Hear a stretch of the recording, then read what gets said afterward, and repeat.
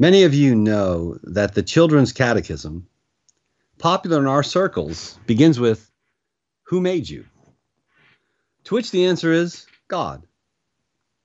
The second question is, what else did God make? And the answer is, God made all things. Now, you all know the inevitable question that a bright child will at some point eventually ask, as you teach them the truth that God is the cause of all things that are made. Who then, the child will say, who then made God? Even atheists ask this question. If everything needs a cause, right, and we trace all things back to God, then what's his cause? Why can't we have an infinite series of causes? Now, there are good philosophical ways to respond to this question, and bad ones, but we're not going to do that here. What we want to be clear about, however, is that the Christian claim is not that everything has a cause. If everything had a cause, then presumably God would need a cause. The Christian claim is that every effect has a cause, and God is not an effect. So what's the answer to the question, who caused God? Well, part of that is what we want to look at this morning, and we will do this under the three headings. They're there in your bulletins: being, blessedness, and bounty. Being, blessedness, and bounty. So first then, being. R.C. Sproul said that chills go up and down his spine whenever he sees the word aseity. Chills whenever he sees the word aseity. Aseity here is A-S-E-I-T-Y. A-S-E-I-T-Y. In short, the being of God excites him. The being of God excites him. Now, aseity is not a word that we use a lot, but it points to a foundational and profound truth about God. Aseity comes from the Latin ase, meaning from oneself or from self. So it means God is from himself. He has existence. He has being from himself or within himself. Now here we have to be careful. This does not mean that God is his own cause or that God causes himself. That is an incoherent proposition. Nothing, even God, can be its own cause, because it would already have to be to then cause itself. Right? The universe is not its own cause, no matter how many learned scientists say so. And even God is not his own cause. When we say God is ase, or when we predicate aseity of him, when we say that God lives from himself, we just mean that God is utterly independent, that he depends on no one or no thing, that he is fully self-sufficient. He just lives. He is life. He doesn't have life. He is life. He is the living God. He doesn't cause himself to be. There's no becoming in God. He just is. He is being itself, if you will. He is the uncreated source of all being, the unmade maker, the uncaused cause. Right? And thus this God designates himself, in the words of our Old Testament text, the famous text from Exodus 3, he designates himself as, I am who I am. And he is the only being who can make such an utterance. He is who he is. It is his nature to be. He is self-existence. God cannot not exist. Right? Our God cannot not exist. If you're having a conversation about whether or not there may be a God, you are in principle not talking about the Christian God, who in the nature of the case cannot not exist. He is existence itself. We, on the other hand, are frail and fleeting, contingent, dying beings. We are vapors. We live, as has been said, between two hospitals. And this one, our God, is immortal fullness of uncaused life. I am who I am. Now, right now, your spine is tingling. Hopefully it is. Now, at this point, lest you might think this is a novelty or a fringe idea, I want to cite the great 19th and early 20th century Dutch Reformed theologian Herman Bavinck. This is his incredibly rich description of aseity. And here he's not being novel. He's just a representative, a good one, of the whole tradition across the centuries. Bavinck says this: God is exclusively from himself, not in the sense of being self-caused, but being from eternity to eternity who he is, being, not becoming. God, he continues, is absolute being, the fullness of being, and therefore also eternally and absolutely independent in his existence, in his perfections, in all his works, the first and the last, the sole cause and final goal of all things. In this aseity of God, conceived not only as having being from himself, but also as the fullness of being, all other perfections are included. What a conclusion this is. In this aseity of God, all other perfections are included. Now you can see, this is spine-tingling stuff for those who love God and who love him in and of himself. Right? If we're going to say this is boring, right, then one will have to conclude that God is boring. And certainly no one wants to step up and say that. If this isn't practical enough, then one will have to conclude that the being of God is impractical.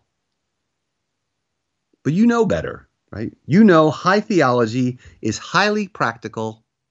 And throughout this series, we are going to see just how. Now, listen to our confession, like the Westminster Confession of Faith. Listen to it speak of our God.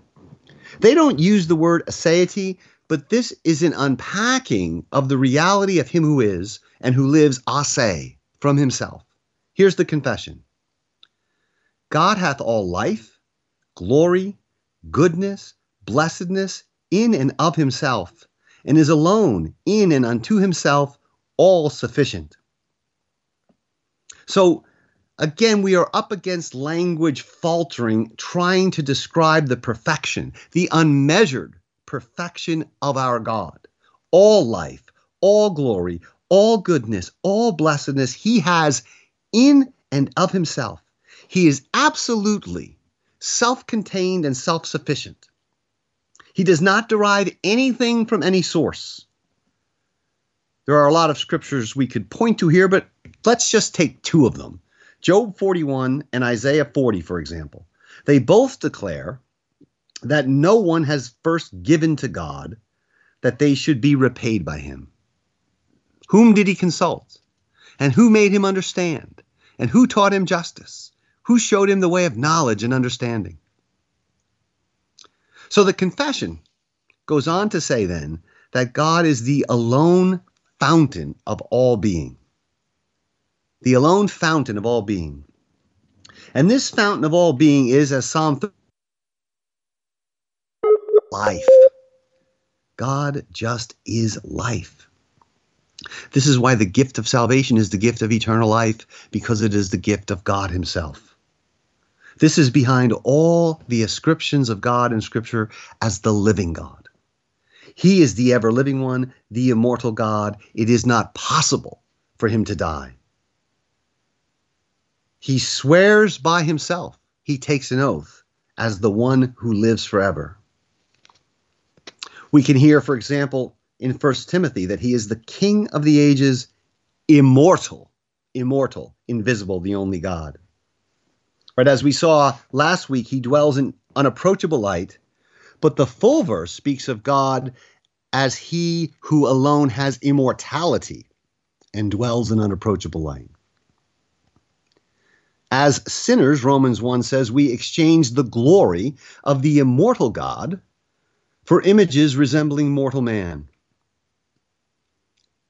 So God is life, not like we have it. He has life because he is life. And we see this doctrine even in the ministry of the incarnate God, the Son, the second person of the Trinity. In John chapter 5, Jesus Christ speaks of the aseity of God, which he himself shares in. He says this, he says, "For as the Father has life in himself," that's aseity, "as the Father has life in himself, so he has granted the Son also to have life in himself." And of the Son, right, of the Son who was in the beginning with God, who was God, John says, "In him was life, and the life was the light of men." It is this life, beloved, the life that God is, that we are given to share in. Knowing this one is participation in his eternal life. That's being. That's being. That's our first point. Now, you might think this is all well and good. God is all sufficient. He's independent. He's the fullness of life and being. But what does that have to do with me? Well, I think we're going to hit closer to home with this second point. The second point is blessedness. Blessedness. Some of you took a Sunday school class I taught a few years ago where we used Michael Reeves' book entitled Delighting in the Trinity, which is a good place to start on the topic of God. I hope to get, Lord willing, to God's triunity soon. But in that book, Reeves had a humorous heading at one point which read as follows: "Single God, non-smoker, seeks attractive creation with a good sense of humor." Now his point was that God has need of nothing. He has no deficiencies. He has no lack which drives him to create. God is in himself, apart from us, infinitely happy. Right, this will become even clearer when we consider the Trinity, right? The eternal communion, the communion of three persons in love and light and life. But we can make the point equally well from God's aseity. Here's the confession again, the Westminster Confession again. Listen. God has all life, glory, goodness, and note, blessedness in and of himself. So the significance of this, right? The significance of this is as follows. The creation and the redemption of 1 billion worlds cannot make God one iota happier than he is in his infinite self-sufficient being. God is infinitely happy in himself, and we need, among other things, a recovery of the full, independent, self-sufficient blessedness, joy and self-delight of the triune God. And it is not possible to add to his happiness, because he has and he has had from all eternity all, not some, all blessedness in and of himself. Now, this can be unnerving to us, and that's part of understanding the being of God. There is a strange, unnerving quality to some of this. We are egotistical creatures, and we like the idea of God's happiness depending on us and our works, on our earnest Christian endeavors. But that is because we have low and in many cases all too human conceptions of God. And we're always thinking him down to our level. We're always involved in what we have called cognitive idolatry. Surely we can do God some good, right? I mean, surely we can do God some good. Well, here's some bracing words from George Swinnock, the 17th century English Puritan. He says this: "Neither the creature's goodness nor their goods do him the least good." Well, that's something you don't hear too often, is it? You don't hear that often because we don't proclaim the aseity of God with a full-throated, robust gladness. Let me hear Swinnock again. Let us hear him. "Neither the creature's goodness nor their goods do him the least good." Right? Neither your moral virtue nor your deeds do God the least good. Well, that's disquieting, especially for a church, right, that's been running around hysterically absorbed with everything but the being of God for the last 24 months. And for some people, for the last 24 years. Right? One thing the pandemic did not do was drive us deep into God himself. Right? One would, to listen, think the very blessedness of God depends on the American cultural and political situation. It certainly seems that our very blessedness depends on it. We can put this provocatively, right? If every single person in America converted to Christianity and was a noble and angelic example of Christian piety tomorrow, nothing would change in the happiness of God's intrinsic eternal being. Or alternatively, if every single person in America, all 330 or 340 million of them, embraced some satanic cult tomorrow and became devils incarnate, that also would not affect the blessedness and the happiness of God. Well, now Asadi's getting up into our stuff.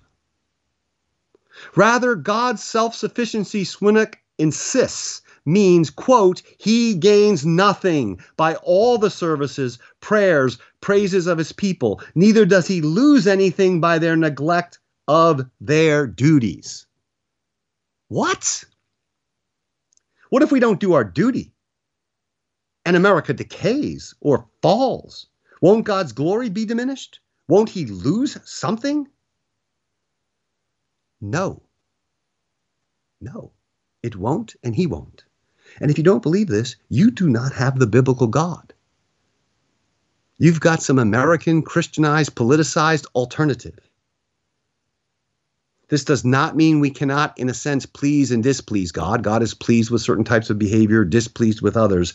But whatever that means, it cannot mean that it affects his eternal, everlasting, Trinitarian bliss and blessedness. Again, here's the same point from our confession, from the same chapter 2 of the Westminster Confession of Faith. Right?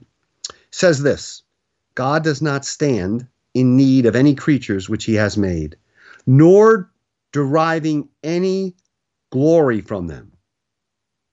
Right? God does not derive any glory from it. You may glorify God, but that does nothing to increase his intrinsic, full, replete glory. He does not derive any glory from creatures, but only manifests his own glory in, by, unto, and upon them.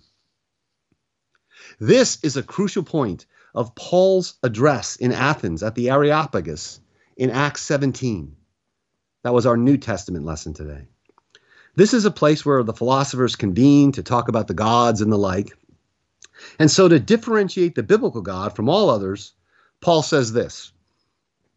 He says, the God who made the world and everything in it, being Lord of heaven and earth, does not live in temples made by man, nor is he served by human hands as though he needed anything, since he himself gives to all mankind life and breath and everything, as though he needed anything. Right? Even something that God established, like the sacrificial system of worship, is not because he needs the offerings. God himself mocks this idea that he needs them. Here's Psalm 50. Listen to Psalm 50. I will not accept a bull from your house or goats from your folds.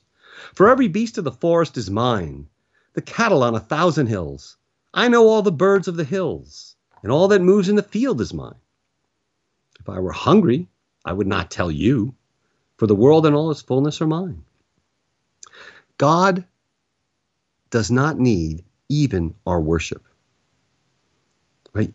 You have not begun to worship the biblical God until you realize that your worship is utterly, completely superfluous and unnecessary. That it has no bearing on his absolute fullness of joy. You see, we are constantly correlating God to the creation and to ourselves. And that's why these words sound harsh or strange or new or different to us. Right? We and our worship are superfluous, completely unnecessary to God's gladness. To summarize, and here I'll quote James Henley Thornwell, the 19th century Southern Presbyterian pastor. Some of you know Pastor Vance did his PhD work on Thornwell. Anyway, Thornwell puts it this way. He says, the universe has added nothing to his bliss and can subtract nothing from his fullness. It is just this that we mean, or we should mean, when we call God blessed. So much of our conversation, so much of our jittery agitation is really a failure to see this fullness of blessedness possessed by the God who lives from himself. So our third point finally is bounty. Right? God is the fullness of being. That was our first point. And as such, he is the fullness of blessedness. That's the second point. And finally, out of this fullness, we experience his bounty. That is our final point. In ourselves, right, beloved, we are broken cisterns which can hold no water. We live by derivative life, life being drawn from elsewhere. In him we live and we move and we have our being. We get life, we get breath, we get all things from him, from this inexhaustible fountain of life, which is God. I love the words of Psalm 104 when it speaks of creatures and our relation to the self-sufficient creator. The psalmist says, when you hide your face, they are dismayed. When you take away their breath, they die and return to dust. When you send forth your spirit, they are created, and you renew the face of the ground. So all we have comes from the fountain of all being. The fountain of life overflows, right? And of course, when this fountain overflows, it does so in free love, because this God has no need. Without grasping the aseity of God, we will not grasp the nature of grace. We will not fully grasp the idea of salvation as a free gift or creation itself as a free gift. The fountain of life overflows and we live. Right? For this is a fountain which diffuses its goodness through the creation and on which the whole creation, the whole order of things hangs. Calvin puts this beautifully, and he says, no drop will be found, either of wisdom and light, or of righteousness, or power, or rectitude, or of genuine truth, which does not flow from him, and of which he is not the cause. Right? This is a bounty which God shares with us. And in fact, right, if we think of his disposition of bounty toward us, his desire to bless us so that we might share his blessedness, extends all the way into eternity, into the mystery and into the glory of his own being. That is the fundamental point of that great passage in Ephesians 1 on election, where he says he blessed us with every spiritual blessing in the heavenly places, in Christ. And he did it by choosing us in him before the foundation of the world, that we should be holy and blameless before him. It was in love that he predestined us for adoption to himself as sons through Jesus Christ. He did this according to the purpose of his will, to the praise of his glorious grace, with which he has now blessed us in the beloved. So God's blessing of us flows out of his underived, his uncaused, his all-sufficient blessedness. He gave us grace in Christ, Paul says in 2 Timothy 1, before the ages began. And in the fullness of time, Christ comes, the one who, as God, has life in himself, and yet as man, as bearing our humanity, lives a life of deep dependence on his Father. Right? We see the kind of dependence we, frail creatures, should have on the independent God. We see that in Jesus Christ. He lives a life of deep dependence on his Father, the one who alone can say, I am the resurrection and the life. I am the I am of Exodus 3 in human flesh. That one empties himself, even unto death, enters our poverty, takes up and enters into our utter dependence, our subjection to death, that now exalted he might fill us up. Right, as John puts it of the Word made flesh, For from his fullness we have all received grace upon grace. From the fullness of life possessed by the God-man, we receive grace. Do you want to see this doctrine and its connection to your salvation in an even more clear and condensed way? We have it here in Colossians 2, verses 9 and 10. And with this, I will close. The text in Colossians 2 says, "For in him the whole fullness of deity dwells bodily." Really an astonishing assertion. In him the whole fullness of deity dwells bodily, and you have been filled in him, who is the head of all rule and authority. Because the fullness of deity, the fullness of being, and the fullness of blessedness dwells in Christ bodily, you have been filled. You have been made complete. This independent, needless God, then, has and will supply all our needs, all of our deep dependencies, according to his glorious riches manifested in Christ Jesus. Amen. Amen.